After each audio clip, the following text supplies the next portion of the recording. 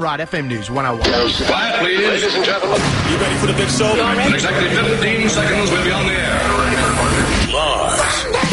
This is the Lars Larson Show. Our beloved republic is in the hands of madmen. This is a dark day. Honestly provocative talk with Lars Larson. I may be a white boy, but I'm not stupid. Broadcasting across the Pacific Northwest and covering Oregon, Washington, and Idaho on the Radio Northwest Network. Live. And now. Then we're going to kick the Biden crime family out of the White House. Here's your host. I almost lost my wife, my 67 Corvette, and my cat. Lars Larson. Welcome back to the Lars Larson Show. You want to drive a journalist crazy?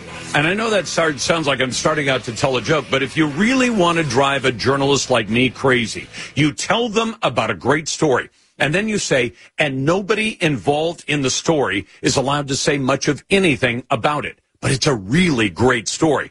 I want to tell you what I can tell you about that story, and I think you're going to find it interesting. And in a way, I'm kind of making a challenge to the people in this case, in a major medical institution in a community, which is the only major medical institution in that community. And they won't talk. And the doctor won't talk either. But it's put a bunch of parents, literally thousands of parents, in a really tough position.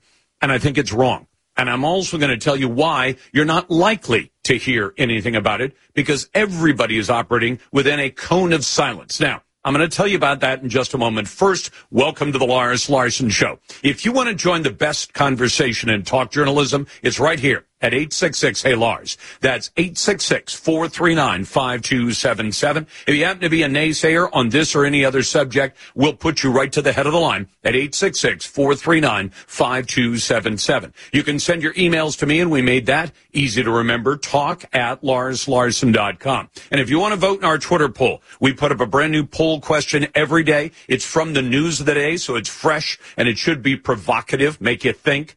You can find that at Lars Larson Show on Twitter or X. You can also find it on my website at LarsLarson.com. But glad to have you with me.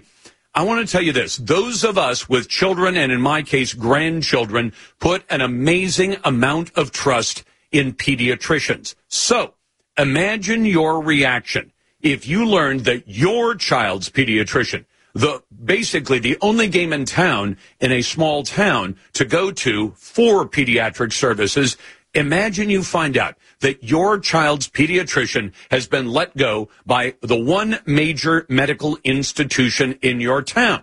You live in a relatively small town because she, the doctor, refuses to participate in all this gender dysphoria nonsense that literally earns billions of dollars for the medical industry in America. And believe me, it is an industry, and they do care about the bottom line. And right now, gender dysphoria, in other words, creating fake girls out of boys, creating fake boys out of girls, has turned into a major league moneymaker. This year, the estimate is America's medical institutions and the doctors and the personnel who work within them will make $2 billion this year. Within a couple of years, it's forecast to make about $5 billion.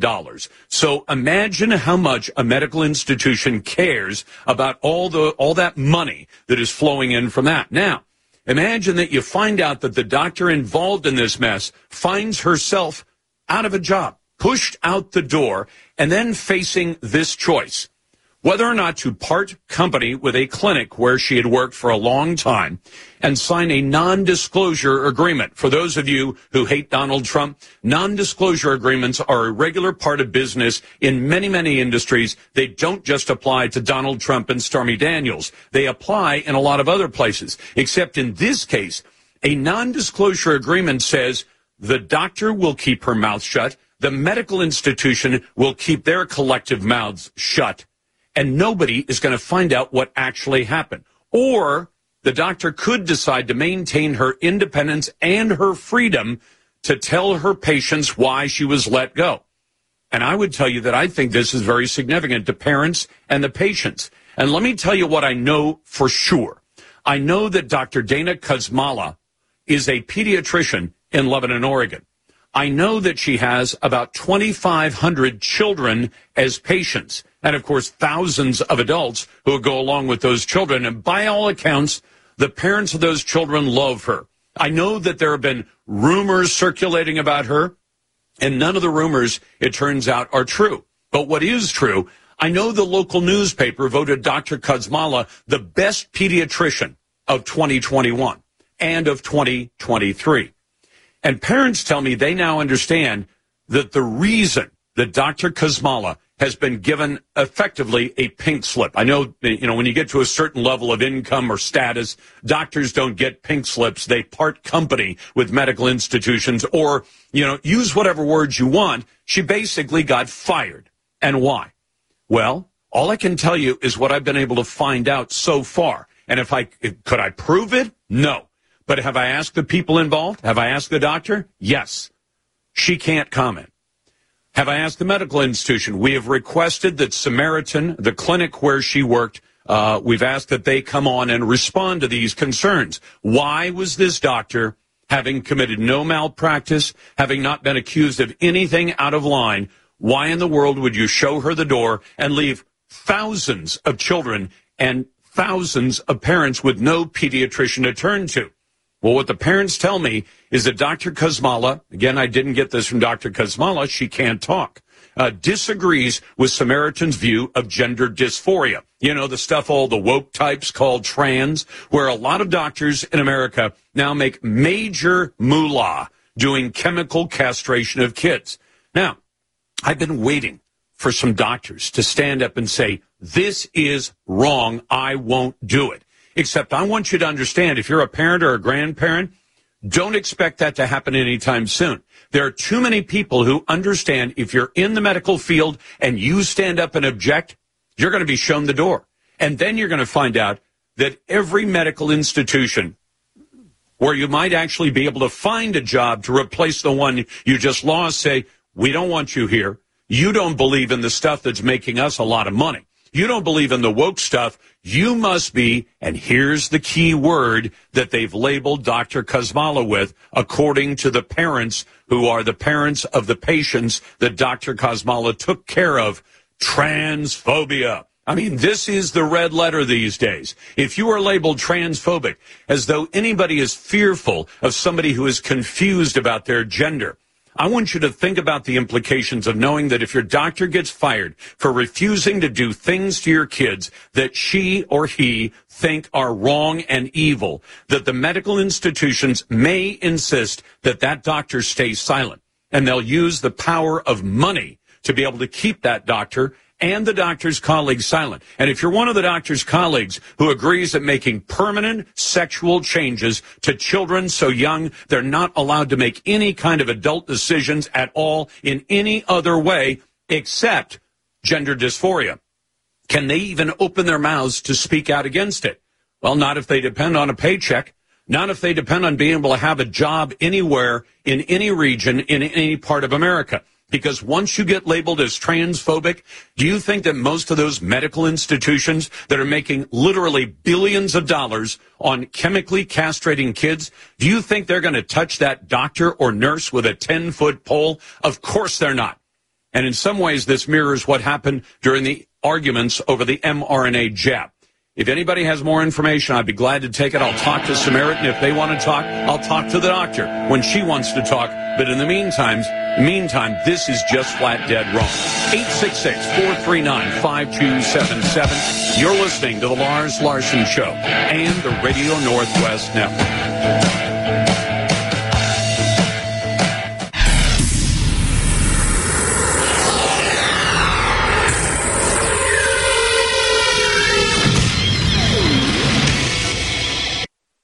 Attention, landlord.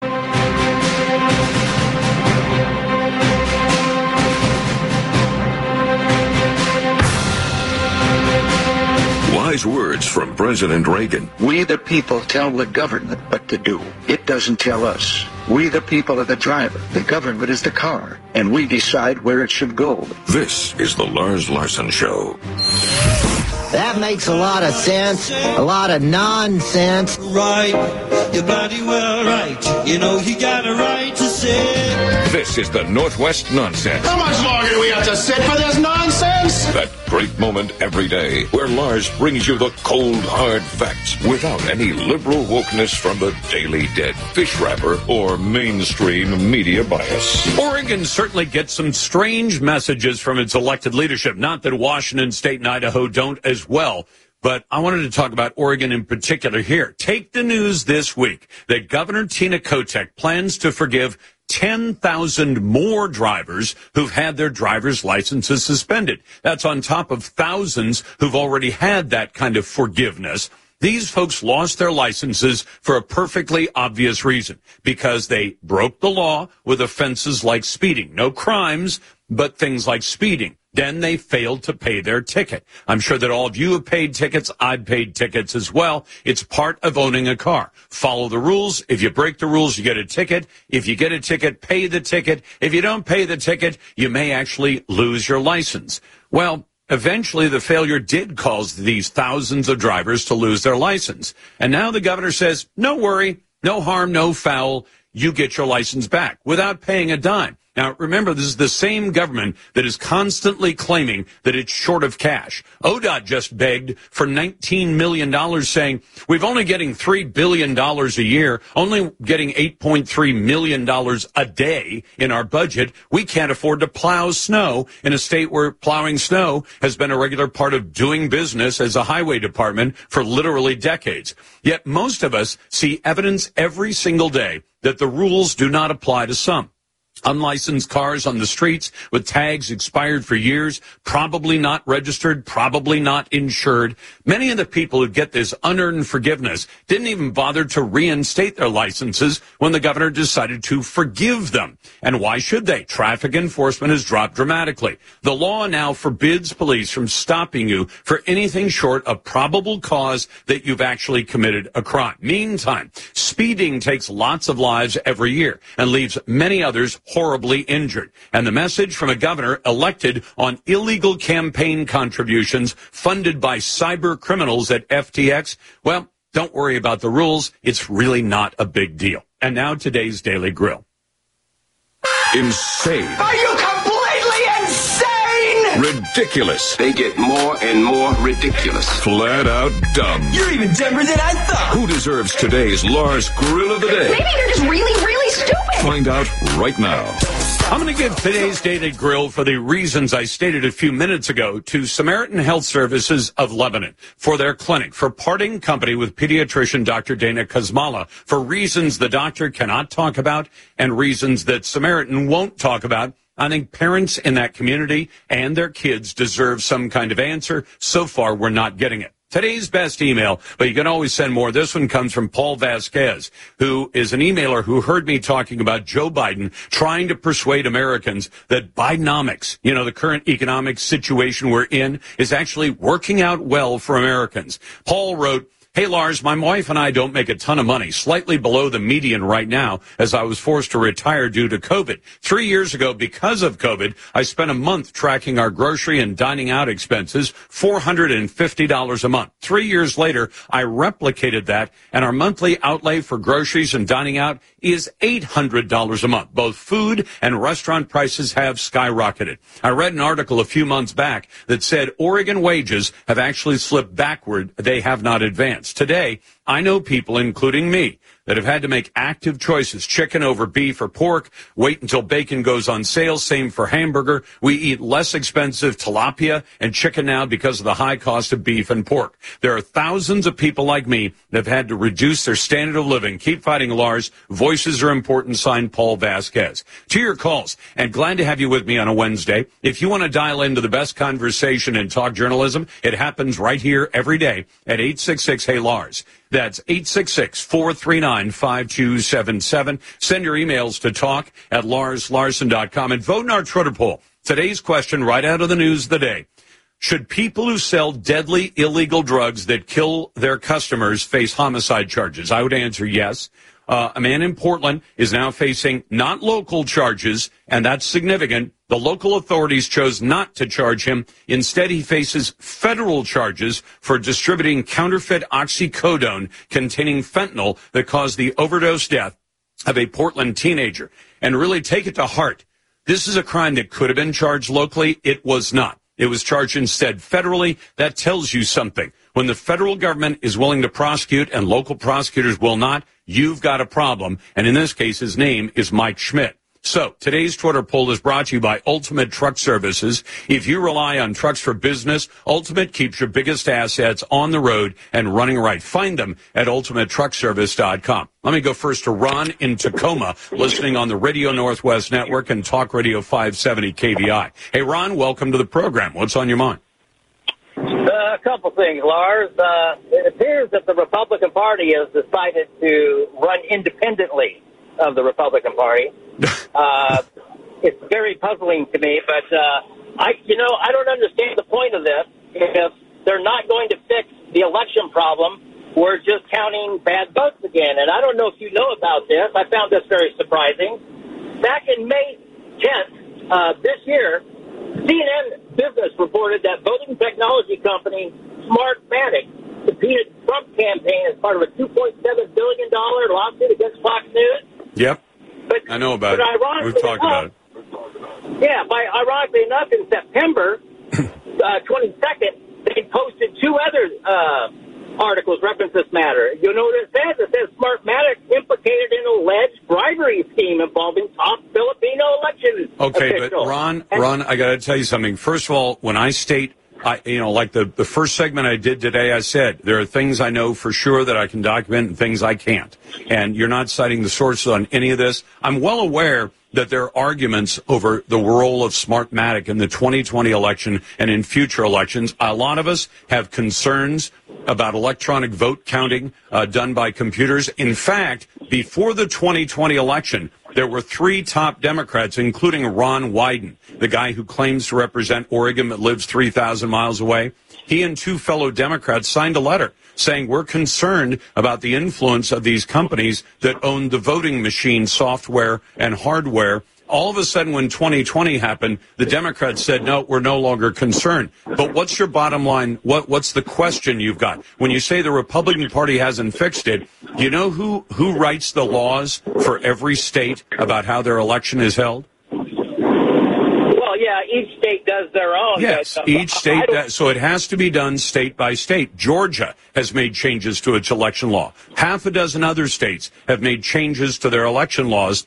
And that really is the job of the states. If they saw problems in the 2020 election, and Georgia and other states did, then they say, let's change the laws. And in many cases, they have. Now, have they made it a perfect system? Not by a long shot. But they have made some changes. So when you say it's up to the party to change the laws, the Republican Party is not a legislature, nor are they the Congress. The Republican Party can encourage people, and I'm not defending the Republican Party. I have my own differences with the Republican Party. We got to fix this thing in every single state in America. And you're listening to the Lars Larson Show.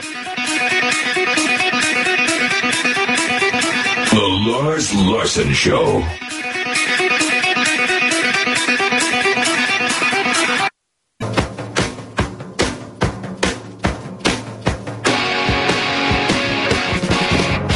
Just listen for 5 minutes.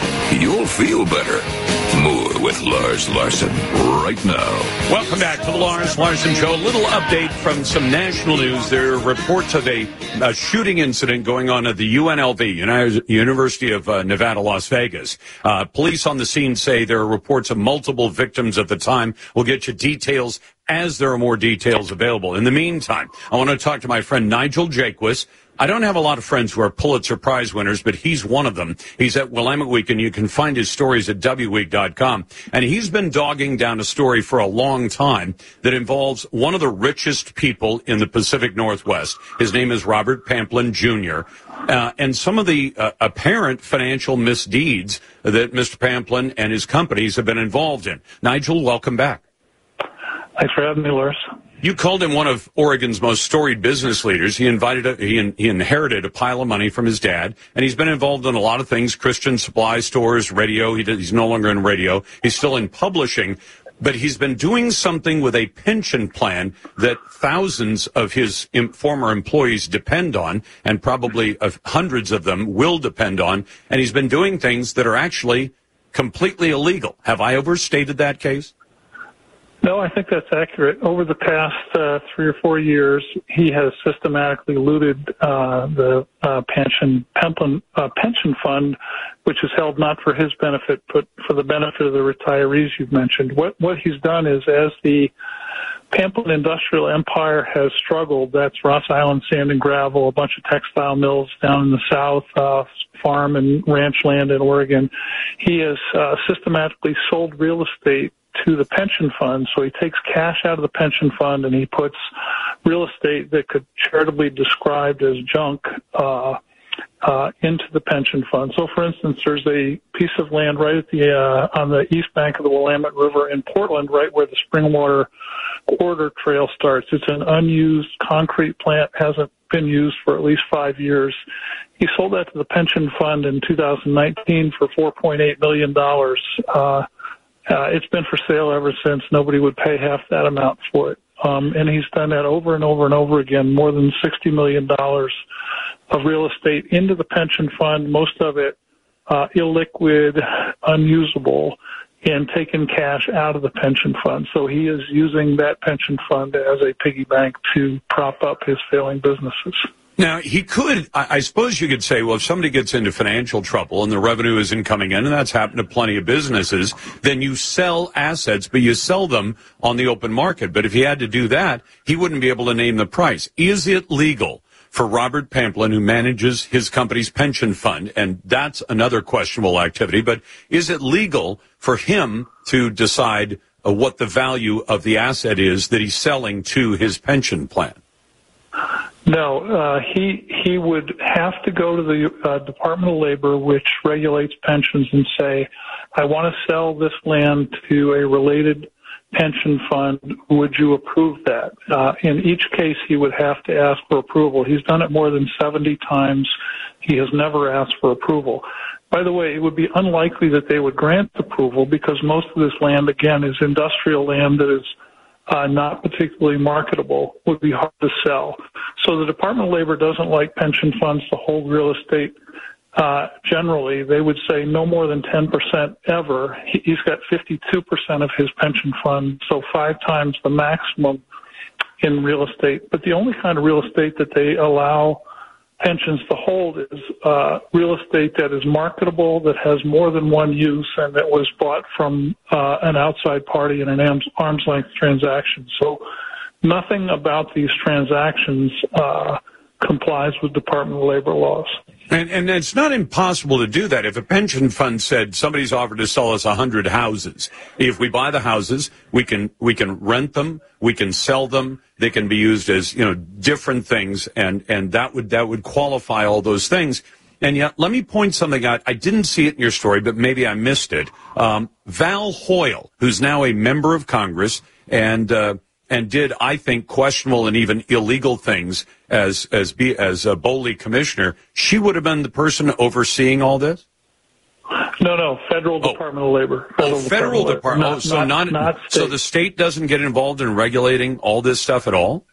State has no role here. It's only the feds. And, look, I've been in contact with the Department of Labor, their regional offices in San Francisco. They have told me what I just told you, which is none of these transactions comply with the law. The question that I've been asking them, and I think I would encourage all your listeners to ask, is why aren't they enforcing the law? And would there be a good reason not to enforce the law? None that they have shared with me, none that any of the lawyers and accountants I've asked to look at these transactions can think of. They were all scratching their heads. They haven't seen anything like this. Again, it's been going on since 2019. It started with a little bit, and now it's a lot. It's like a tsunami of impermissible, risky, bad deals for pensioners putting cash into Pamplin's pocket. I've met Bob Pamplin a couple of times over the years, but I don't know him well. But I don't think he's a lawyer. All of these things would have taken a lawyer to involve these transactions. Is it possible that his lawyers are not aware of what the laws are about what pensions are and are not allowed to do? He has to file every year with the feds a tax return that's about 50 or 60 pages long that has to include a sign-off from an accounting firm. It has to include a sign-off from an actuarial firm. Pamplin's a very sophisticated guy. He has in the past employed the biggest law firms in the Northwest in his various businesses. So it's impossible for me to believe that people who work for him and who advise him don't know what he's doing. It's all disclosed. I mean, he's not hiding it. He is looting this pension fund right out in the open. Okay, and the ultimate consequence, remind me, how many people currently depend on pensions out of that pension fund? About exactly 2,117, according to his most recent filing. And then are there other people who are still perhaps working for Pamplin who are earning pensions? That includes about 270 current workers. The rest of them are retirees. And again, I mean, not to get too much into the weeds, a lot of these people worked, 30, 40 years doing very difficult manual labor in textile mills in the South where they were probably breathing things they shouldn't have been breathing and doing backbreaking work with the hope, with the assurance that they were going to get a pension someday. And the way he is treating this pension fund casts a lot of doubt on whether that money's going to be there when they need it. Are those parties or people representing them, are they aware of what's being done to the pension fund? They have no, I've talked to a few pensioners. They have really very little visibility into the pension fund. Even though it's a public record, you'd have to know where to look for and you'd have to be able to understand it. No offense to the pensioners. I don't think that's their responsibility. No, they have no idea. They have no idea what's being done to them except to the extent that they're reading my articles. Okay, is the Department of Labor ever going to move on this? Do you get the sense? I sure as hell hope they are, Lars. I really do. I can't understand why they haven't, and neither can the lawyers.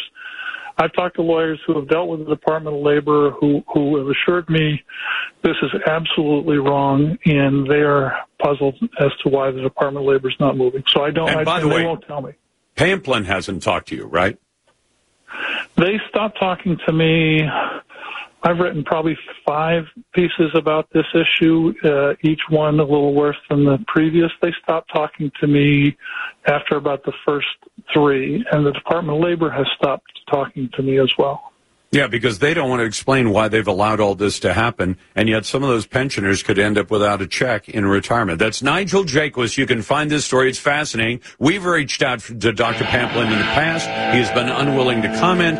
We'll reach out to him again and offer him another opportunity. I'll get to your phone calls and your emails in just a moment. It's a Wednesday, and you're listening to the Lars Larson Show and the Radio Northwest Network.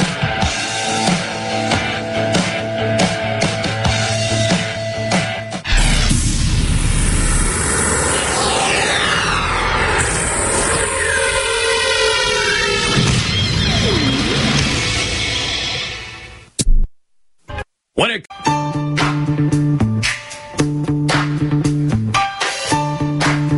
He does the work so you don't have to, bringing the political heat. He's Lars Larson. Welcome back to the Lars Larson Show. It's a pleasure to be with you on a Wednesday. Always glad to get your calls. I want to tell you one quick story, a little update on something, and then I want to go to your calls. But if you want to join the best conversation in talk journalism, it's right here at 866-HEY-LARS. That's 866-439-5277. Send your emails to talk@larslarson.com and vote in our Twitter poll. You're going to find that poll every single day at Lars Larson Show on X or Twitter if you like, or on our website at larslarson.com. Should people who sell deadly illegal drugs that kill customers face homicide charges? The specific story involves a man in Portland who's now facing federal charges. He distributed counterfeit oxycodone pills that actually had fentanyl in them, and that caused the overdose of a Portland teenager. Nasir Overton has been charged by criminal complaint with 1 count of conspiring to distribute and possess with intent to distribute fentanyl, resulting in death,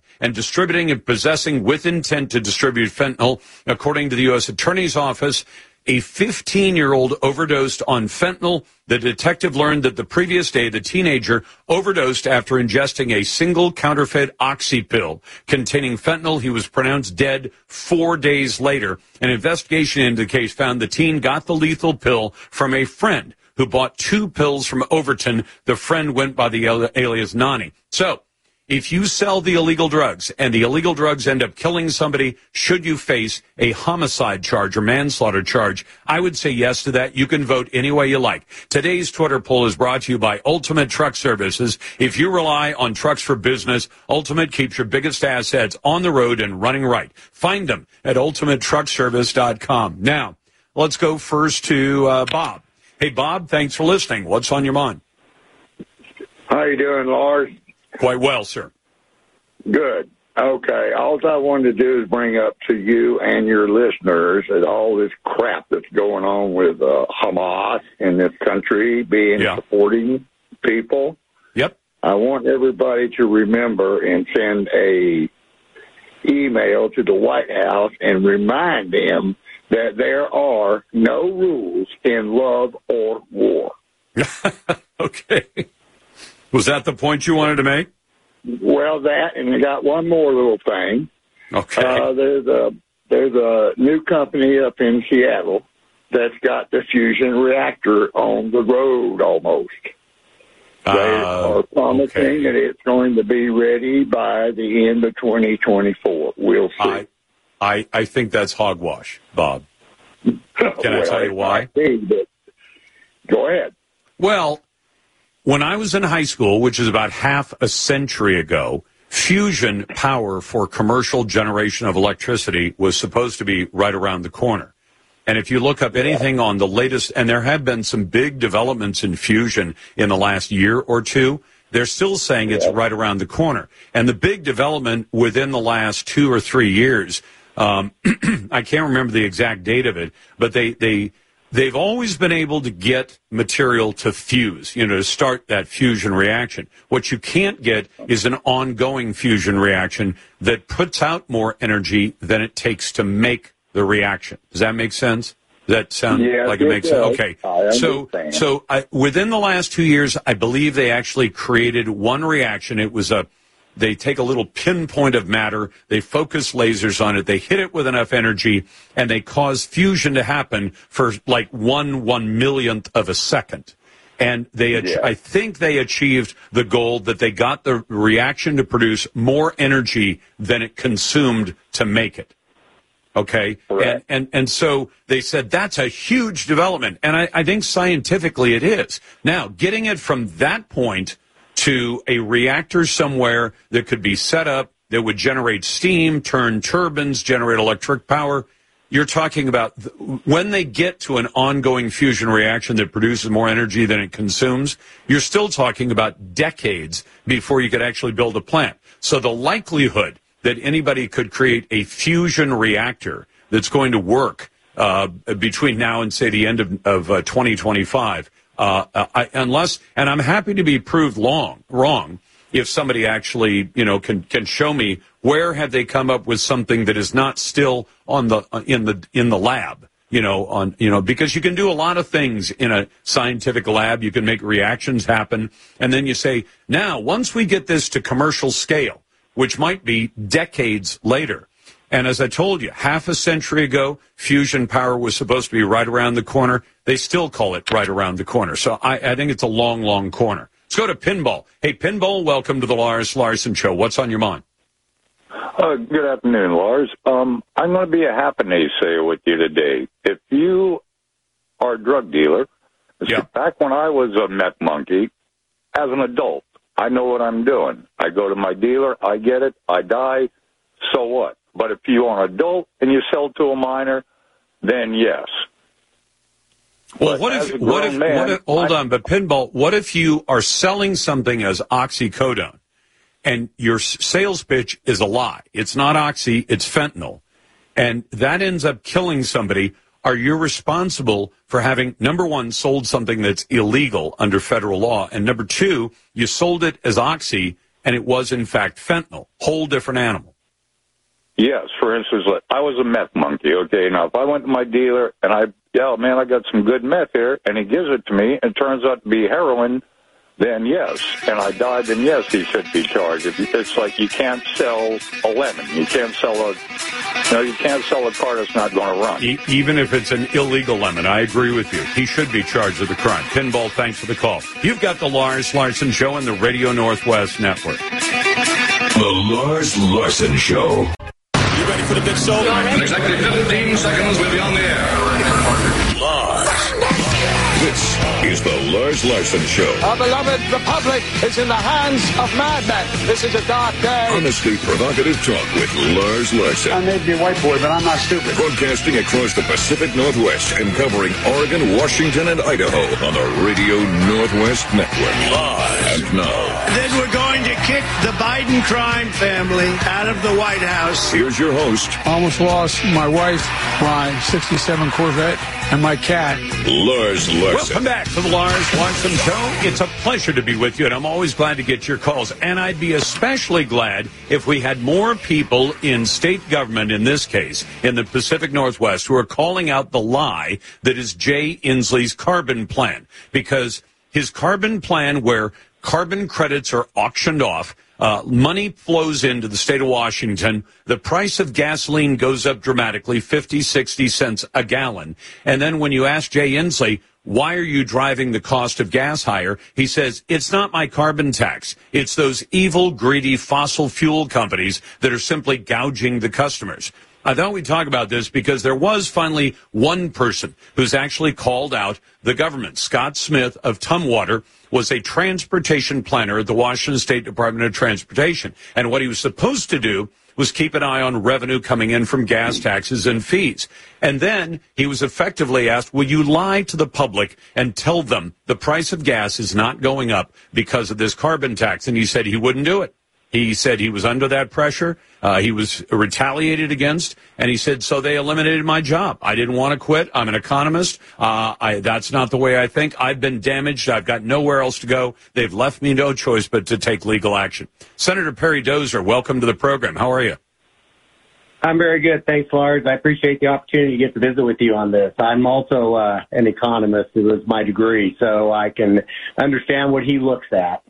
Is there a chance that Scott Smith coming forward and actually calling out WashDOT as having lied to the public? In effect, they may use more polite terminology than I do, but they're lying to the public. Is this going to break loose the dam and finally get Inslee and the government held accountable for what they've done with this carbon tax?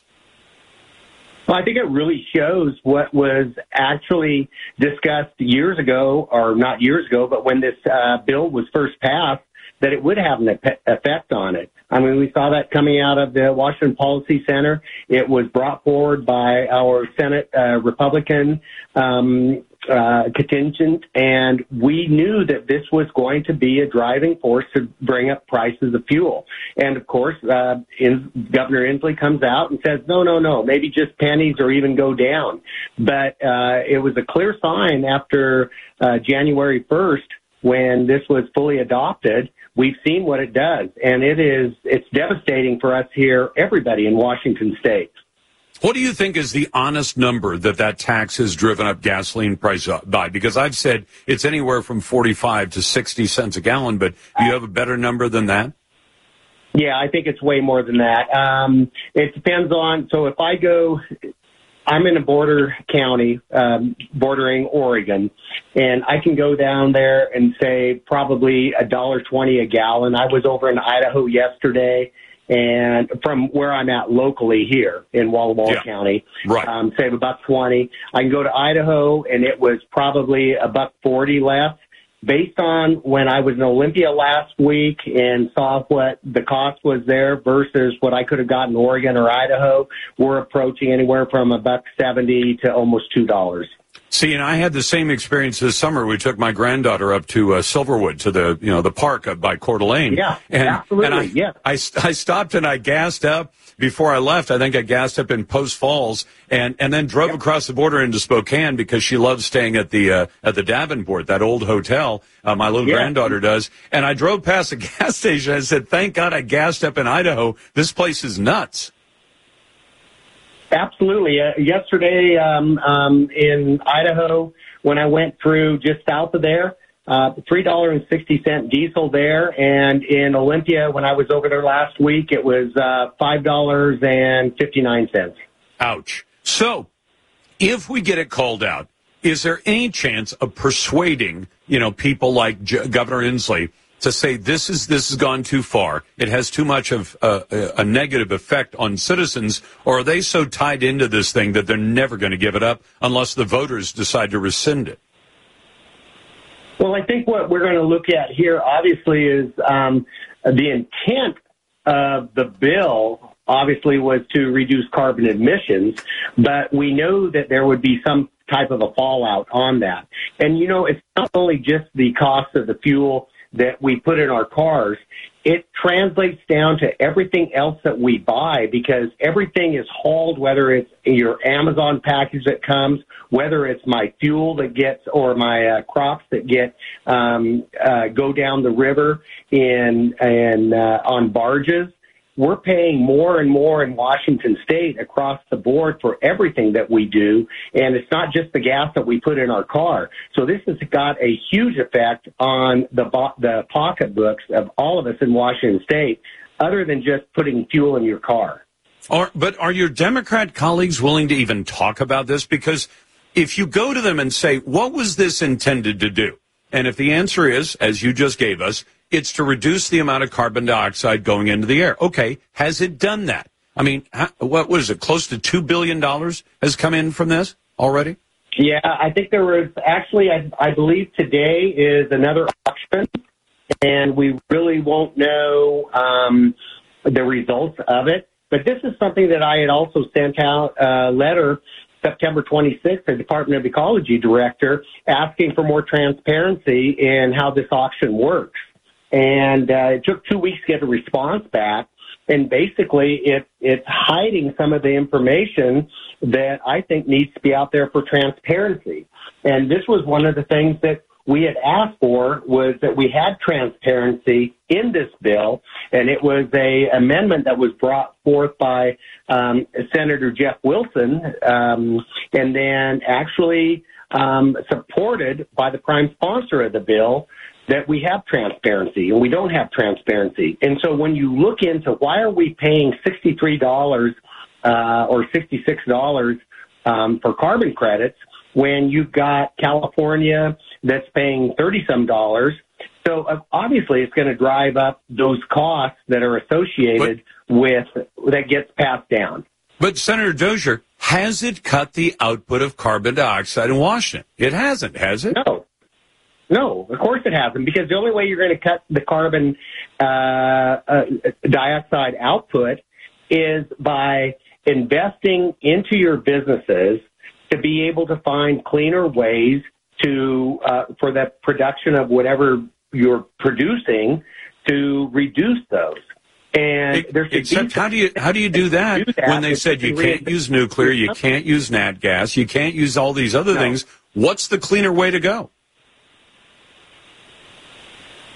I don't know. I mean, this is just really a attack on fossil fuels is what it is.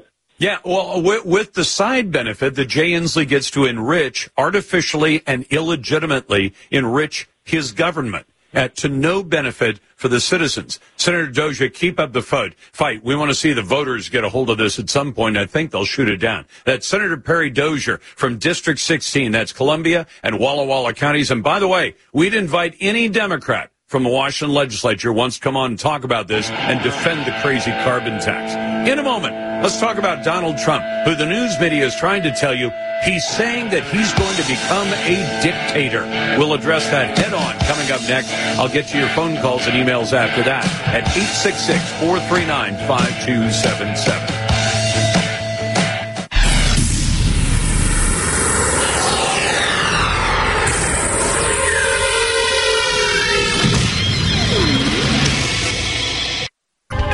The groundbreaking.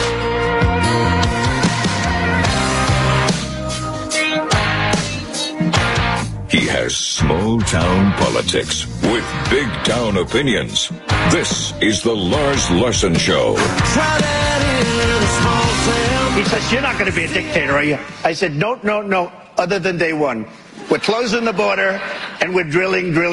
After that, I'm not a dictator, okay? Now, I want to warn you about something that's coming right at you right now. But first, welcome to the Lars Larson Show. Yep, that's right. They're saying we can't stop Trump any other way. So what we have to do is persuade Americans he's going to be a crazy, insane dictator. Why, he says it with his own mouth. Actually, I'm going to let you listen to the whole soundbite so you can decide for yourself. But my conclusion is Donald Trump only says on day one, I'm going to close the border, and I'm going to start doing everything we can to drill. Natural gas, oil, uranium, if we still have any that hasn't been sold to the Russians or others by the Democrats. Yes, he's planning to be a dictator about closing the border and drilling for oil. And I know that I suspect, I've only met Donald Trump on a few occasions. He's been on the show. You've heard him here.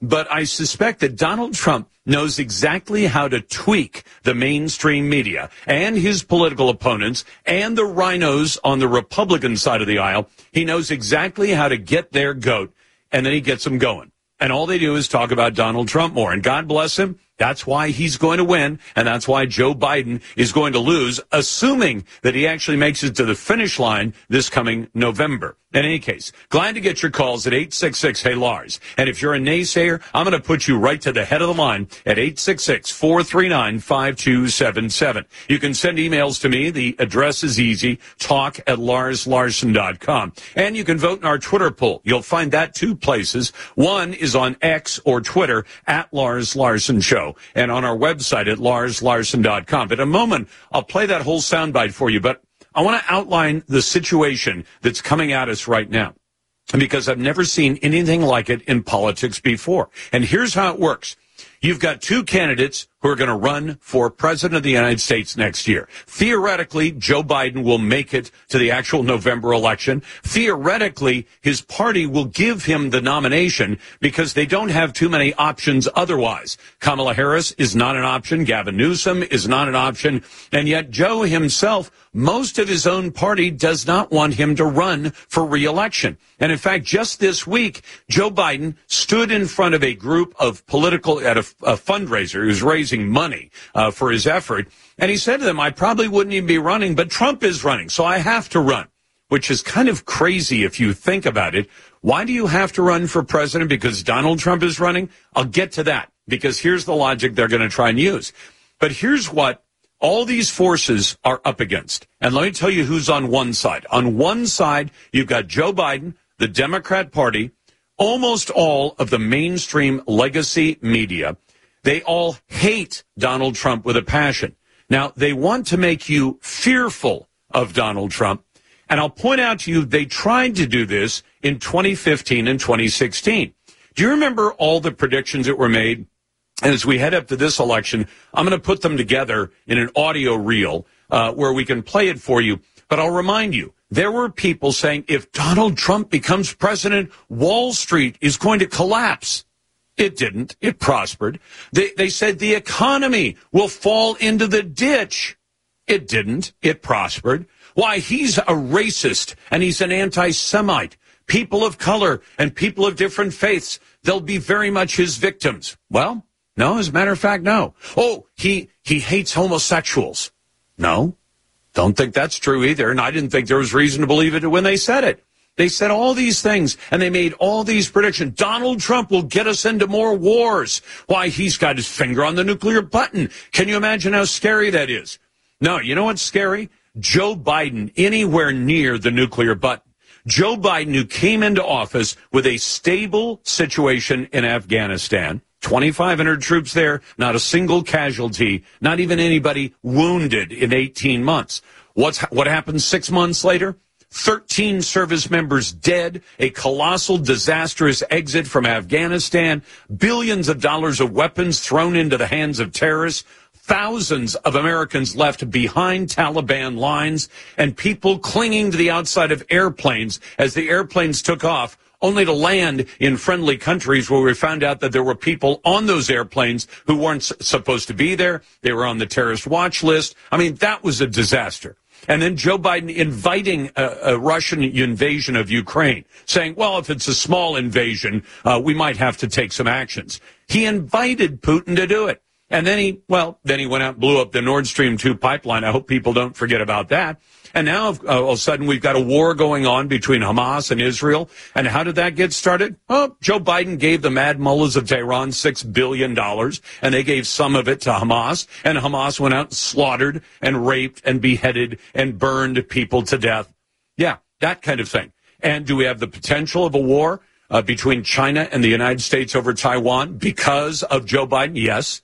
And would many of those things have happened if Donald Trump had been in office, if the Democrats hadn't cheated in the 2020 election? So with all that as background, the Democrats are facing this, and the media, and the Republican rhinos on the Republican side of the aisle.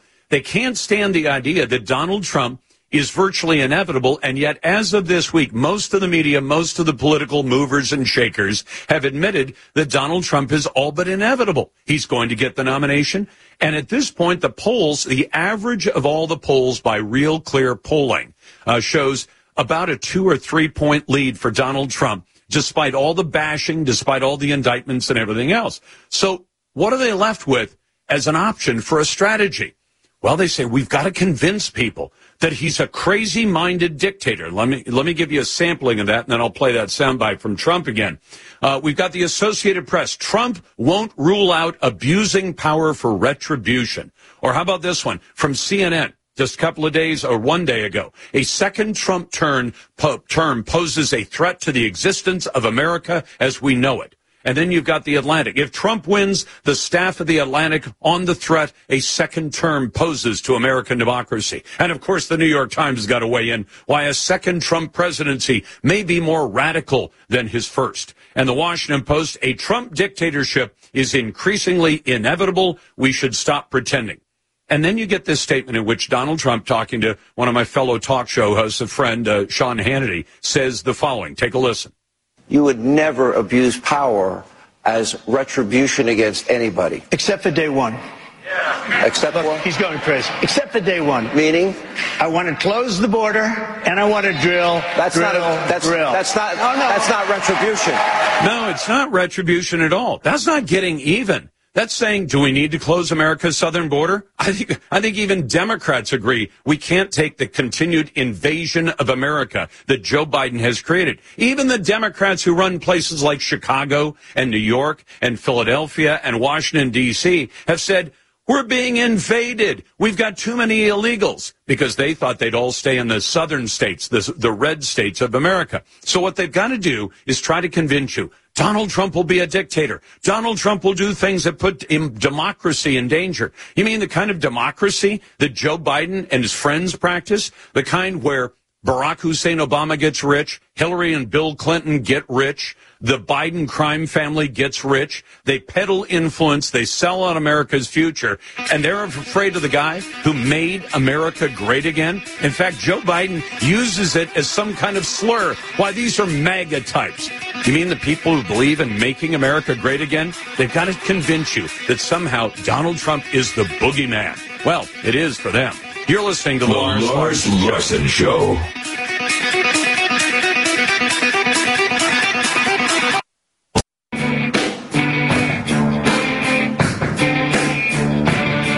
Unwrapping the news so you don't have to. Back to the Lars Larson Show. Welcome back to the Lars Larson Show. It's a pleasure to be with you, and I'll be glad to get to your phone calls and emails in just a moment. You know, when most of us hear the phrase executive order, especially in terms of the President of the United States, I guess I'd have to confess that I've always imagined, say, a single sheet of paper saying, you know, make it this way, and a signature down below it. But in this case, we want to talk about an executive order that is 13 separate sections extending out over 100 pages. And the perfect man to talk about it is Will Reinhardt, Senior Research Fellow at the Center for Growth and Opportunity. Hey, Will, welcome to the program.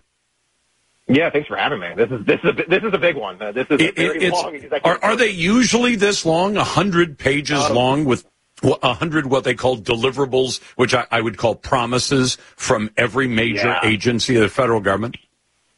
This is one of the largest executive orders I've ever seen, and you know, I have the fun job of actually reading through a lot of these day in and day out. So yeah, no, this is probably the largest I've ever seen. It is a dramatic change in policy for the administration and for the for the Biden administration, and there's a lot that's in here. So it's going to take quite some time to kind of to have everything settle out. But, my expectation is that this executive order is going to be we're going to look back and say that it was a very impactful and meaningful executive order. Yeah, and maybe not necessarily in a good way. So for any big executive order, it deserves a big title. The executive order on the safe, secure, and trustworthy development and use of artificial intelligence. Can you give us some of the high points of this, since I don't think we have nearly enough time to cover all 100 pages or all the 100 deliverables in this thing? Yeah, so there is a lot. I mean, to be honest, there is, as you noted, it hits almost every single major agency. It really directs a lot of agencies to kind of get their house in order. So one of the things that I think it's going to end up doing is that it's really going to say to government agencies, yes, these tools, these AI tools like ChatGPT and the new Google Bard, those are useful, and you can actually use these, and you should use these in your workflow and figure out how to implement these things to have better service and better delivery. Currently, most of the government agencies basically have said, no, we're not going to deal with this. We're not going to integrate these services into our workflows. And I think that at least in that part, it's going to be good, because it's going to give a lot of emphasis on these sorts of tools to make things better. But the other part of this, which is, I think, the sneaky part of this, is that the agency also potentially regulates some very, very important regulatory. It adds some regulatory cruft on all of this. And what it's really effectively going to do is it's going to say, hey, for these really big models, for these, for ChatGPT and for Google's Bard, that you're going to have to get regulatory approval, or effectively a regulatory approval from the White House. It's not specifically that everything has to go through their approval, but you're going to have to, tell them what you're doing, right? You're going to have to say, hey, we're developing out this system. It looks like X, Y, and Z, and, you have to give us information to the White House. So it's setting things up for the future, which I think is why it's so important. It's like, this is the first step. If you wanted to regulate AI, this is the first step to do it. Well, and let me ask you, just so people understand, does the executive order say this is the way this stuff gets used in the government, or does this have the potential, or does it actually regulate it for everybody who might use it? So it's doing a little bit of both. It is, in fact, saying that this is how you probably should use it within the government. So, and I think part of that's going to be good, because we do need these services to create better government delivery, right? We have an expensive government bureaucracy, and I think this is one of the ways to, get better outcomes with fewer resources. But then there's this other part, which is also saying to the agencies, to the Federal Trade Commission and all of these other powerful agencies, hey, you should take a look at this, and you should do as much as you're capable of doing to regulate AI. So, in 100 deliverables, there's a lot of different things that this is effectively going to do, and a lot of it could be very, very detrimental in the long term. I guess, Will, in my heart of hearts, I could hope that a really smart AI might say, hey, that Department of Education, you should eliminate the whole thing. And the Commerce Department, most of that. And, I wish an AI could go to work, but I have a feeling that government is going to handle this new technology the way we're always hearing about government handling things, where they say, yeah, we've had hacks of our computer databases. We've lost the entire list of all the people who work for the federal government and all their personal info. They're never up to date when it comes to technology. So how are they going to approach something that really is at the cutting edge of technology? Are they going to embrace it, or are they going to say, yeah, we really don't want to mess with this, and we'll be stuck with the same old, some kind of bound up government that can't seem to get anything straight? Yeah, and unfortunately, I don't think there's a singular kind of takeaway that we'll be able to see that really expresses what each of the 8 different agencies is going to react slightly differently depending on the things that they have been given. So I wish I could give a clear answer to that, but I think the reality is that there's going to be changes, say, at the Veterans Administration, and there's going to be changes at the Department of Commerce, and there's going to be changes at the Department of Education. And each one of those, we're going to have to follow very closely. And I think that for people who care about those issues, it's going to matter very specifically how those agencies react. And it's kind of uncertain right now exactly what the outcomes look like.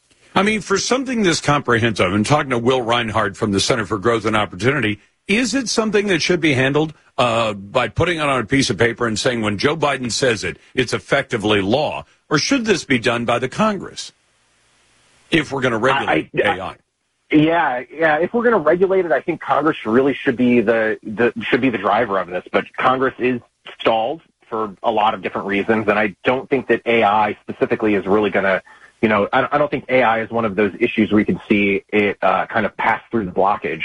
But at the same time, the White House probably shouldn't be doing very much more than what they're already doing, and they're already doing a lot. So before this executive order came out, lots of different agencies were trying to figure out how to police bad, nefarious actors. Anyway, so there was already a lot that was going on by the agencies, by the FTC, to go after people who were using AI for fraud and for banks and all of that kind of stuff. That's where I think the government actually should be useful, right? It's the attorneys general going after the hacker groups that are trying to get people's information and taking their financial data and taking their information away and doing all those sorts of bad, nefarious things. But this goes so much further, and I worry that if the agencies really try to take if they take the executive order to heart, then they're going to focus on all of these things that at the end of the day really don't matter. And what really matters is that consumers are protected, right? That we go after the bad actors that are doing bad things, and that we ensure that people can have access to these technologies. But it occurs to me, Will, if you've got bad actors who are going to use AI, even use it in perverse ways to try to hack into us, and then you tie the hands of the federal government and say, but you can't use the most cutting-edge AI against them, I know who's likely to win that contest. Am I wrong? No, you're completely right. And that's where at least positively, the executive order suggests that maybe the agencies are going to be using these tools in the future. Yeah, but the federal government is going to be told, this is how you're going to use them. This is, we're going to put limits on it. And maybe you should even and the last thing I want to see is say limits on the private sector. And they're going to say you should compete with China and every other part of the world, but they're going to be using AI to beat the band, and we're going to tie your hands before you walk into that contest. That one doesn't seem like it's a winner for America. That's Will Reinhardt from the Center for Growth and Opportunity. Will, it's a pleasure to have you on. Glad to get your calls at 866-HEY-LARS. That's 866-439-5277. You can send your emails to talk@LarsLarson.com. If you happen to be a naysayer, we're going to put you right to the head of the list at 866-439-5277. You're listening to the Lars Larson Show and the Radio Northwest Network.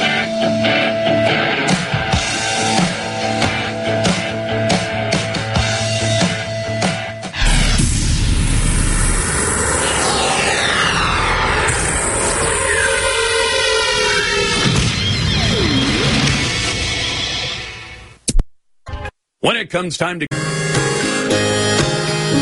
learn the rules, be a fool, remove your kid from school, and apologize for everything, apologize for you. Oh, Jesus, what happened to us? This is the Lars Larson Show. Welcome back to the Lars Larson Show. I want to give you an update on what we know about what is happening at the University of Nevada, Las Vegas, UNLV campus in Las Vegas. There was a shooting incident that began a couple of hours ago. There are multiple shooting victims. We do not know their current status.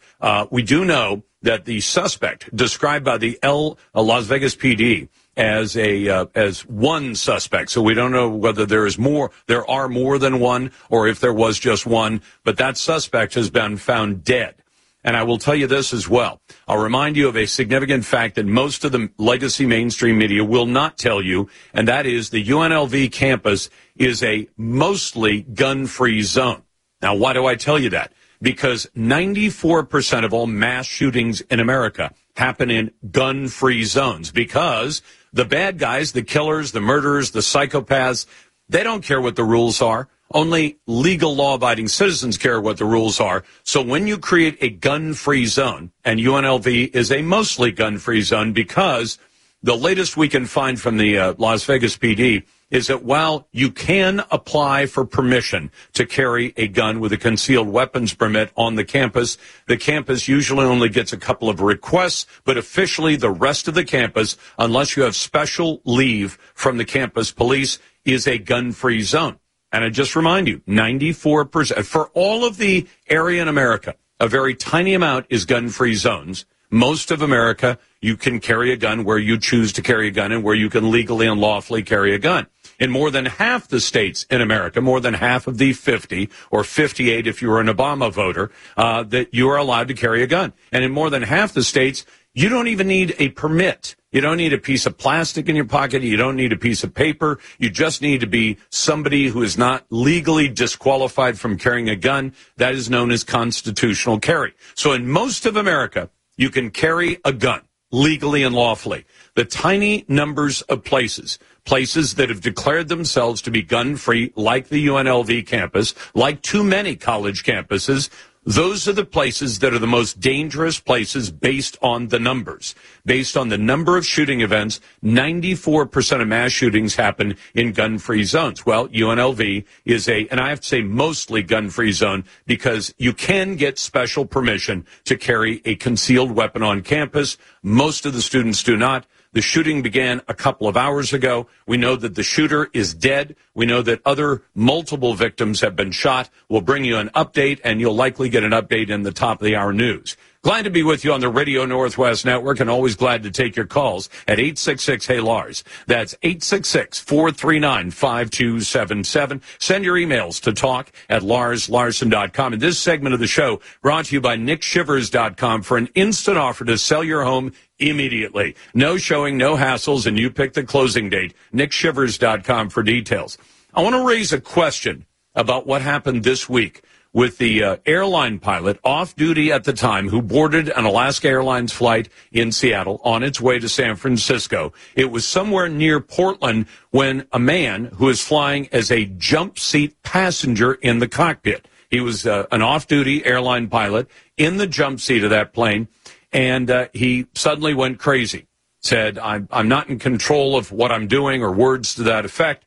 He attempted to shut down both of the engines by, I think they call it pulling the bottle. It means that you pull out a couple of handles that cut off the hydraulics, the electricity, and the fuel flow to both of the engines, and they can also fire a fire extinguisher. He didn't manage to pull those handles out all the way. He was stopped by the cockpit crew, because otherwise he would have cut off the fuel, the electricity, the hydraulic control, and might have even fired the fire extinguisher bottle, which is there just in case one of the engines catches fire. It would have put that plane in a great deal of danger. He was initially charged with 83 counts of attempted murder, and I think that charge actually fit what he had done. Joseph David Emerson, charged with 83 counts of attempted murder. Well, they presented it to a Multnomah County grand jury this week, and the grand jury, like most of the things in Multnomah County, kind of a disappointment. They said, no, he's not guilty, or we're not going to charge him with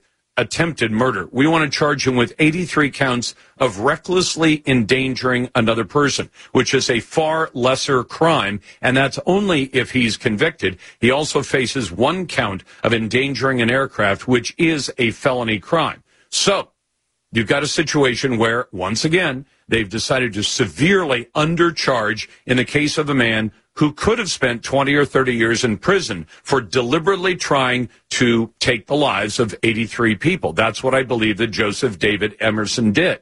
He admitted to the police, or he told the police, that he had been taking magic mushrooms. He was off duty. He wasn't trying to fly, but he was flying in the cockpit of the aircraft, and then apparently lost control of himself and decided to take these crazy actions. And now he's going to face far lesser punishment for whatever reason. Today's Twitter poll: should people who sell illegal deadly drugs that end up killing their customers face a homicide charge? It's the case of Nasir Overton, 20 years old. He has been charged with a criminal complaint of possessing fentanyl. Except he was selling it as oxycodone pills. One of those pills ended up in the hands of a 15-year-old who then overdosed and died 4 days later. after eating the counterfeit oxycodone pill. Nasir Overton has now been charged in that criminal complaint with resulting in the death of that 15-year-old.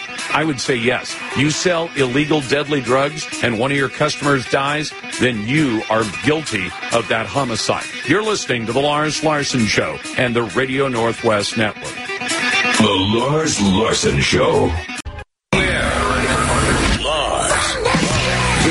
Is the Lars Larson Show. Our beloved republic is in the hands of madmen. This is a dark day. Honestly provocative talk with Lars Larson. I may be a white boy, but I'm not stupid. Broadcasting across the Pacific Northwest and covering Oregon, Washington, and Idaho on the Radio Northwest Network. Live and now. Then we're going to kick the Biden crime family out of the White House. Here's your host. I almost lost my wife, my 67 Corvette, and my cat. Lars Larson. Welcome back to the Lars Larson Show. It's a pleasure to be with you, and I want to get to your phone calls and emails in just a moment. I always try to disclose if I have a dog in the fight, or in this case, a butt in the ashtray, and I don't. I don't smoke cigarettes, never have. I smoke a cigar now and then, so I guess you could blame me for that. But it looks like higher taxes on cigarettes, and the taxes on cigarettes are sky high around America. And depending on which state you're talking about, they are higher than others. And the end result of that has been what? More income for government? Well, to some extent, yes,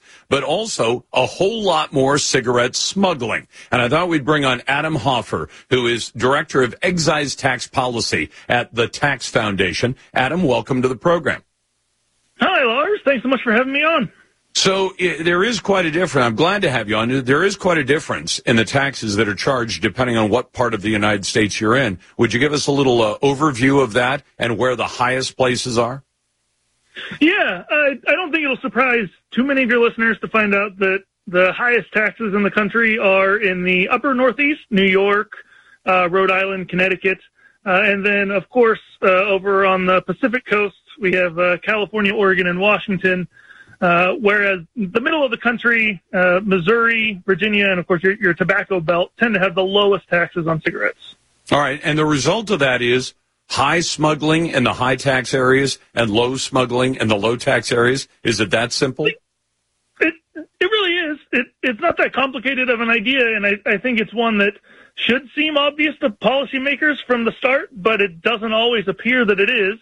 Higher tax rates make the products more expensive than they necessarily need to be. If you can just dodge the taxes, you can make a lot of money. And so really they're just dangling giant incentives out there for people who want to go get cigarettes in low tax areas and then come sell them without paying the taxes in high tax areas. And in fact, I can remember there was an old, I think one of the sequels to Beverly Hills Cop starts with a semi-truck full of smuggled cigarettes. So if people think this is just a recent phenomena, it's not. But what stunned me was when I read your report from the Tax Foundation, and it talked about the level of smuggling. Is it true that in some states in the United States, the cigarettes that are actually consumed, smoked by people, that in some states is as high as 50% of them are smuggled? That's right. Look no further than California, where we see that roughly 50% of cigarettes consumed in the state are smuggled, and the number one state in the country is New York, where we're seeing roughly 55% of the cigarettes consumed in the state of New York are not purchased in the state of New York. Now, does that mean that when the state legislature says we're going to raise the tax on cigarettes, I know they have a lot of different incentives they're trying to meet. Sometimes they're trying to get people not to smoke. So they're setting up a revenue source of the state that is guaranteed to go down if they're successful. That may be part of it. Part of it may be just the usual government greed that they want to get their hands on more money. But does raising cigarette taxes usually produce more revenue, or just more smuggling that goes around the taxes, and therefore the revenue stays the same even though the taxes are going up? Yeah, a good rule of thumb is that normally when you increase the tax rate on something like cigarettes, you will collect more revenue in the short run. Increasing the tax rate doesn't do anything to counteract the long-term trend of just fewer people smoking. So they collect less and less money each year, but a one-time tax increase will increase the money they bring in for a little while, but at the same time, they're also doing a whole bunch of things that they're not really hoping to accomplish with the policy, chief among them being increasing the incentives for smuggling. And there are loads of people and organizations that are happy to fill that opportunity and supply those untaxed cigarettes. I'm talking to Adam Hoffer, who's director of excise tax policy at the Tax Foundation. So let me ask you about this. So when people do this kind of activity, you'd say, well, it's illegal. You're helping people to avoid taxes. But is there really much chance of getting caught? And I ask that only because if there's a high reward activity that's illegal, but you have almost no chance of getting caught because cigarettes don't come with VIN numbers or the other things that might allow you to track them very well, is there really very much effective enforcement of the anti-smuggling laws? The short answer to that is no. There's very little enforcement. It's not that they don't try. It's just that cigarettes are relatively small. You can fill up a minivan full of them and drive across several states if you want. And then also, if you look at just the sheer quantity of items that come into U.S. ports, the chances of them catching a tiny fraction of a shipping container filled with cigarettes from China is just really low. The real problem that we're seeing here is that so few smuggling operations are able to be caught and tracked by law enforcement that there's huge opportunities here. We're talking billions of dollars to be made simply by skirting taxes. And the better organized the crime organization is, the more likely that they are to get away with it. And it's really the opposite thing that we're hoping to encourage with tax policy. So is there a way to tell from the numbers, Adam, whether or not most of this is done by giant organized rings, or is it more of a mom and pop operation where mom and pop say, hey, let's fill up the minivan and drive up to New York and we'll make a couple of $1,000s or a few $1,000s by bringing in cigarettes that are not taxed? Yeah, it really is a mix of both. I think what we see is that what we consider casual smuggling still dominates a lot of the market. And it's not necessarily people who are trying to run their own organization, but if I happen to be a smoker and I know that I'm driving across state lines, I just have in the back of my head that I'm going to stop and buy the product wherever it's cheapest. We do the same thing with all kinds of products, right? Yeah, because somebody says to you, oh, you're driving down to Virginia, or Virginia would be a relatively low state, but I suppose one of the Carolinas might be low as well. If you live in New York or Philly or one of those places, and you say, as long as you're going down there, buy me 10 cartons of cigarettes and bring them back. And it might even be things that are not done for a profit necessarily, but just because you're fulfilling the need of one of your friends. That's exactly what we see with a lot of the data, right? People stock up when they're out of state. They have their friends do it for them. It's really only been the most recent actions that we've seen taken, notably in California, where we've seen a large spike in shipments coming in either through the ports or across the border.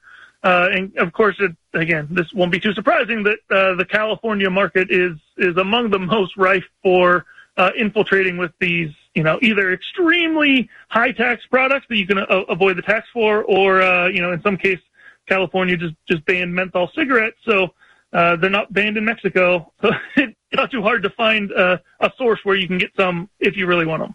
And I don't know, does the federal government take a role? I've got to wrap up this segment in a moment, but if you drive to Mexico and buy menthol cigarettes, does the Border Patrol care when you come across with a trunk load?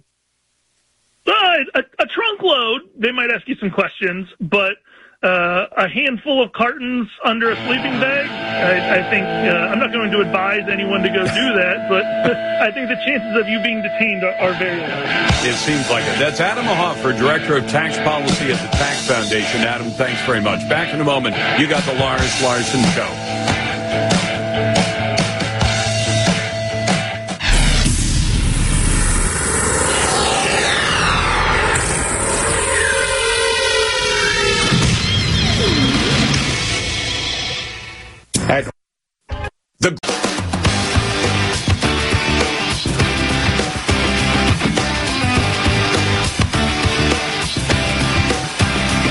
Do you realize realize you can literally have Lars with you all day, every day. Podcasts at Spotify, Apple, SoundCloud, and live right now. What a time to be alive.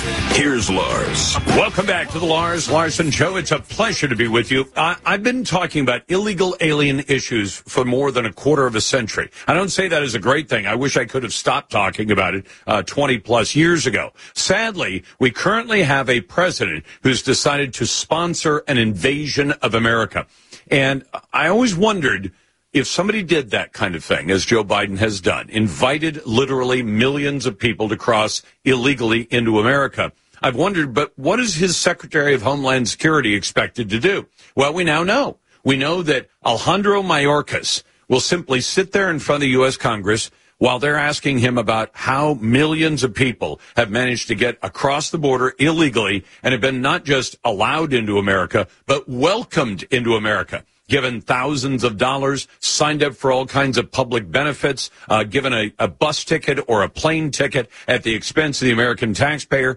Well, come to find out, Alejandro Mayorkas is a true believer. He actually thinks it's wrong for America to enforce its border. And in support of that point, I'm going to play a soundbite in a moment. But first, welcome to the Lars Larson Show. It's a pleasure to be with you, and I'm always glad to get your calls. And I might get some naysayers on this. So, naysayers go to the head of the line at 866-HEY-LARS. If you want to remember it that way, 866-HEY-LARS or 866-439-5277. You can send your emails to talk@LarsLarson.com. And don't forget to vote in our Twitter poll. We put up a brand new question of the day every day on X or Twitter at Lars Larson Show and at LarsLarson.com.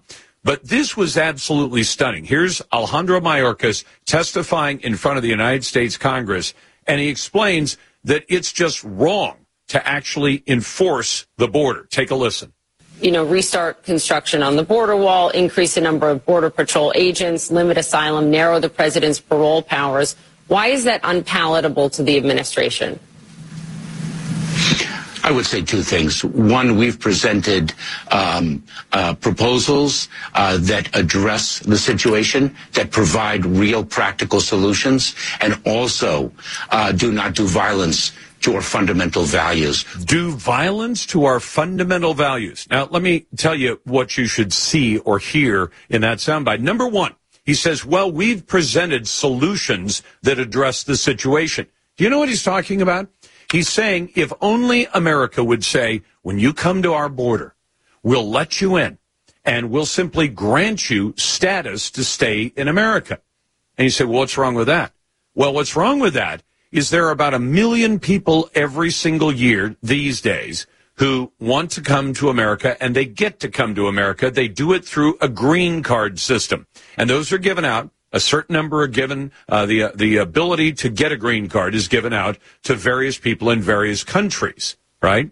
And to some extent, we grant a greater number to Mexico and a lesser number to almost all the other countries on earth. You can emigrate from almost everywhere on this planet to the United States. And I would guess that if allowed, hundreds of millions, if not billions of people would like to come to America. So what Mayorkas is saying is, we need to just speed this up. We almost need an escalator right there at the border that just carries you into the country and immediately gives you status to stay in America, to work in America, to enjoy the rights and privileges and protections of the Constitution. We want to just give it away to anybody who shows up. Except that all the way up to the point of Joe Biden beginning his presidency not quite 3 years ago, America had carefully or tried to carefully regulate immigration to this country.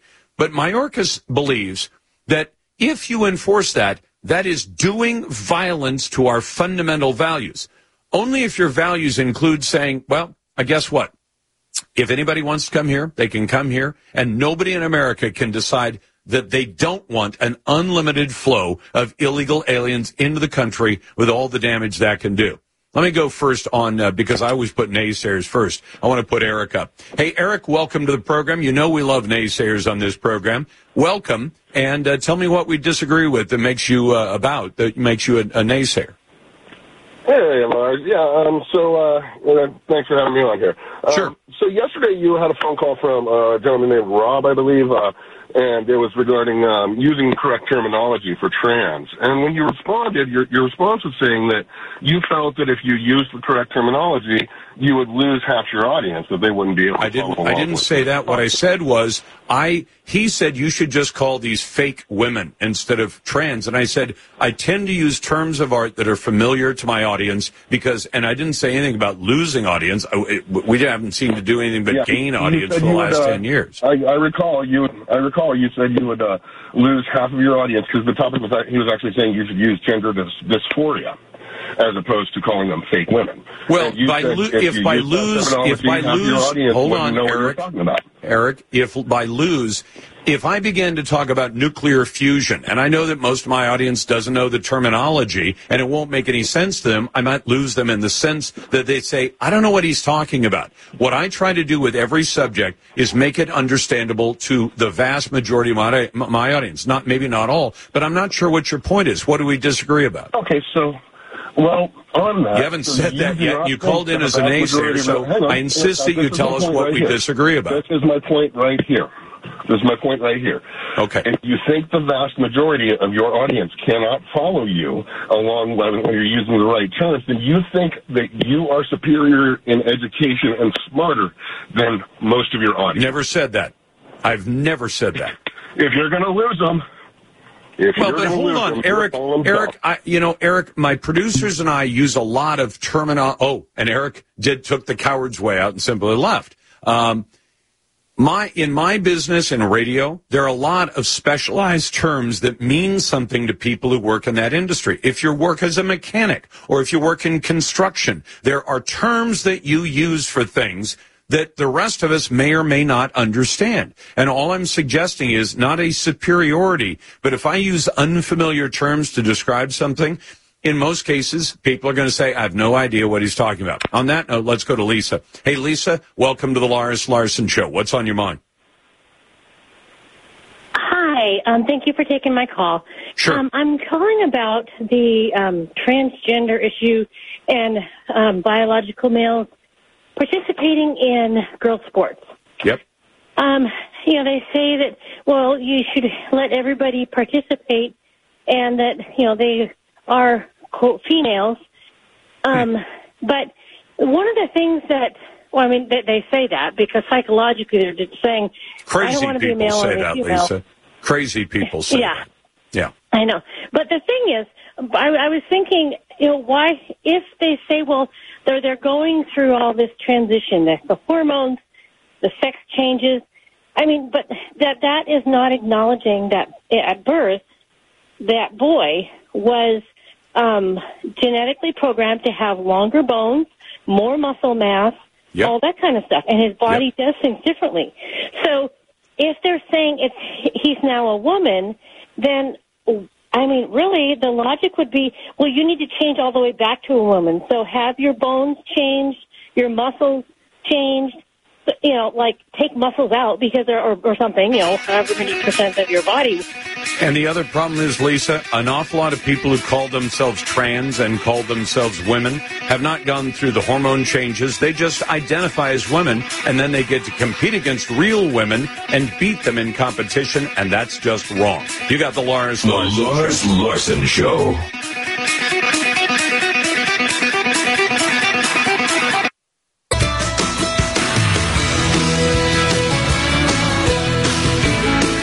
He's up before you are, weeding out the right from the wrong. This is the Lars Larson Show. Welcome back to the Lars Larson Show. It's a pleasure to be with you, and I'm always glad to get to your calls, and we'll do that in just a moment. But I want to talk to our friend Michael Bernstam. He's a research fellow at the Hoover Institution at Stanford with an expertise in international economics, the former Soviet Union, and Russian politics. Professor, welcome back. Thank you. Good to be with your audience. I love to have you on the show to bring us up to date on where we stand now in terms of the Ukraine war. And the news today that broke that federal prosecutors have now charged 4 Russian soldiers with war crimes for allegedly abducting and torturing an American citizen in Ukraine shortly after the Russian invasion.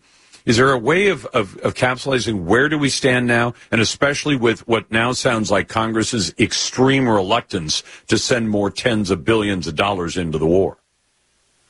It is a package, the $61 billion from the United States, which the Congress wants to conduct together with securing the border, and it's an important issue too. So it is a bargaining. It's not about the substance of the issue. Very few object to the military and financial aid to Ukraine, but the Congress wants to use this opportunity to solve the problems across the border, including the border security. So it's a political issue of how to handle it, not the substance of the issue. And another thing is that, go ahead, Professor. The other issue? Meanwhile, the president of Ukraine couldn't appear for whatever reason to argue this case, but he held a very important online conversation, telephone or Zoom, I don't know, with all the leaders of the G7, and they agreed on joint strategy. So it's a political process. Would you, but on top of the political process, you said there's very little disagreement with sending more money to Ukraine. I guess I'd push back on that notion a bit, Professor, because I hear more and more people saying, look, how much are we going to send? When do we finally get to a resolution of this issue? And we don't get much that's concrete that comes from either the White House or the Congress. It's just, we need to send more money. And then when they couple it up and say, we're going to couple that with a vote that's on Ukraine, that's on the border, and that's on Israel, every time they combine different issues together that way, it makes me suspect that they think that on their own, those issues would not win a vote. No, I think on the contrary, these issues are combined in order for meet the priorities, that for every member of Congress they have their own constituency, for every senator they have their states, there are priorities, and for all our southern states, Arizona, Texas and others, California where I am, the priority is border security, and more generally for all Western countries the issue of immigration, because it is very hard, to be honest, very hard to maintain the welfare state and very hard to maintain the labor market when the issue of immigration are not resolved. So this is an attempt to solve all the issues together. Now, do you, militarily, do you see much in the way of any kind of progress from one side or the other? Because it seems as though on neither side seems to be winning this conflict. It's just grinding on. Is my impression wrong? I'm not a military expert, but I think your impression is right. You mentioned Israel, you mentioned Ukraine. Look, there are only 3 scenarios possible in each of them. One is that no one surrenders, neither side surrenders, neither Hamas nor Israel surrender, neither Russia nor Ukraine surrender, and it may go for a long time. Lots of people will get killed. The other possibility is one side surrenders. If one side surrenders, then it is over. Neither side wants to surrender. That's the problem. But can you ask either side, or can you enforce on either side, or how do you make one side surrender? If neither side surrenders, the war will last for as long as one side can prevail militarily. Israel may be able to prevail militarily in the Middle East, but neither Russia nor Ukraine seem to be able to prevail militarily in their war. Well, because at least with Hamas and Israel, is there any doubt that Israel has the military capability to go in and kill every member of Hamas if they choose to do it? No, that's the issue, that if one side wins and the other side loses, that's the end of the war. That's how wars end. One side wins, the other side loses. And Israel can do it. In the Russian-Ukrainian war, paradoxically, neither side can do it. Although it looks like Russia is much stronger. It used to be said that they have the second largest or the second most powerful army in the world. And now it is degraded. They are fighting for what? For villages, which no one lives there anymore. The villages where they have a few houses there and all destroyed, and they're fighting there. Yeah, and they're not making much progress on either side. I was just making the point that Israel could go in, and right now, the Daily Mail has a story that says they're planning to flood the 300 miles of tunnels that Hamas has been using as its base of operations under Gaza. And if they flood it with seawater, apparently it fills up, and Hamas would be forever denied its use of those facilities that they've used for a long time to wage a war on Israel. And it would force all the rats to the top when you flood the sewer. By the way, you mentioned 300 miles of tunnels there. For a comparison, the New York subway has just a little bit more than 300 miles, so it's huge. Can you think of this construction? The Paris subway has 360 miles, and it was built for 100 years. New York subway was built for decades. How could Hamas, a small organization, ostensibly with a few $1 billion from Iran, could build 300 miles of tunnels? But they managed it. Well, and they managed it, I think, with an awful lot of aid from Israel and the United States, where the Gazans would say, oh, you have to help us out. We need sewers. We need water. We need facilities. We need to build, apartment buildings to house all our people. So the Western countries give the money or give the materials, and they end up being used to build terrorist facilities.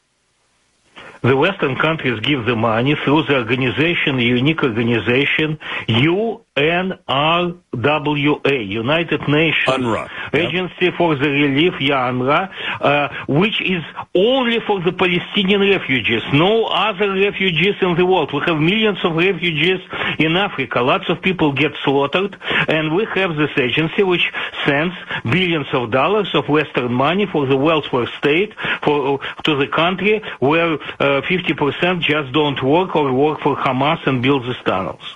And meanwhile, the leaders of Hamas are sitting where? Qatar or Qatar? And they're worth billions of dollars? Yes, Qatar and in Syria and in Lebanon, and their children go to Western universities, of course. So they get to run a remote control war from the comfort and luxury of Qatar. And they're worth billions of dollars, and they're directing a war that ends up being funded by the United States. By the United States and Western Europe and the same G7, which, that's the world we're living in, yes. We're subsidizing for almost 80 years. We're subsidizing this organization. As far as I'm concerned, then, Professor, turn on the pumps, flood the tunnels, fix the problem, force the rats to the surface, and do what we do with rats, which is exterminate them. And if they say, well, the Palestinian people, maybe we should look at it this way. Free them from Hamas. And if they still have the attitude that says, no, we want to kill our next-door neighbors, then treat them just like Hamas, as far as I'm concerned. That's Professor Michael Bernstam, research fellow at the Hoover Institution at Stanford University. Professor, it's always a pleasure to have you on the program. Back in a moment, I'll get to your calls at 866-HEY-LARS. That's 866-439-5277. You're listening to the Lars Larson Show and the Radio Northwest Network.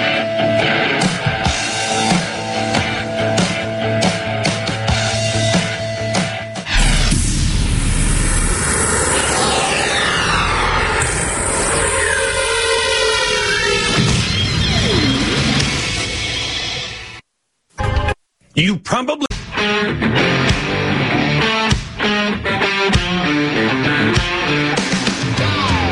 On demand, wherever and whenever you want it. Get the podcasts all day, every day at LarsLarson.com. Welcome back to the Lars Larson Show. It's a pleasure to be with you on a Wednesday. This segment of the show brought to you by the home power generating folks at ProTech Power. Make sure your loved ones are safe when the power goes out, and it seems more likely to than it ever has before. 541-OWN-A-GEN. That's 541-OWN-A-GEN. Glad to have you with me on a Wednesday. Let me tell you what the Twitter poll is as well. Should people who sell illegal, deadly drugs that end up killing one of their customers face homicide charges? I would answer that one yes. There's a man in Portland, Nasir Overton, 20 years old, allegedly selling fake OxyContin pills but they have fentanyl in them. A 15-year-old boy who ended up taking one of those pills ended up overdosing and then dying 4 days later. He is now charged in connection to that teen's death. Let me go to Paul in Federal Way, listening on KVI and the Radio Northwest Network. Hey, Paul, welcome to the program. What's on your mind? Well, hi, Lars. Just regarding the transgender and dysphoria issue, just a couple thoughts. One, where biological males want to compete with biological females, one of the restrictions to that might be, and this might sound extreme, but before they're allowed to even be considered for that, make them go the full route. If you want to be a woman, then get rid of your junk. Well, and that's a possibility, but Paul, you understand that if you go to the institutions that are doing this, say the colleges or the athletic, accreditation organizations, and you say, make them go all the way, then they can compete. They're going to say, no, we have to allow anybody who identifies as female. And that's the key part, is that as long as you're willing to say, as soon as a guy says, I identify as female, if you start dividing it up, saying, well, you haven't done 3 years of hormone treatment, you haven't gone in for the surgery, you haven't gone in for the not just removing things, but reconstructing things, the trans crowd, so-called, is not going to go for that. They're just going to say, no, we want all trans to be included, and I don't know how you get past that, because they might not go for that. But what about the rest of the world that's more normal? Well, look, the rest of the normal world is with you, Paul, but the people who write the rules are not. The people who wrote the rules and worked us into this corner are the ones you have to convince. Now, there are a couple of accreditation agencies. I think there's an international swimming one that said, no, we're not going to let biological males compete as fake females against real females. But there are very few of those. And you got Riley Gaines, who's an athlete, who's really done a lot of work to push back on this stuff. But you notice she's not gathering. She's got plenty of public support that I can read. But is she getting support in state legislatures and in the Congress? And if the answer is no, then she's going to lose. I mean, as righteous as her cause might be, she's going to lose. Because until you get the representatives of the people, which is why if people say, Lars, you don't do any good, you just talk about things. Well, there's some truth to that.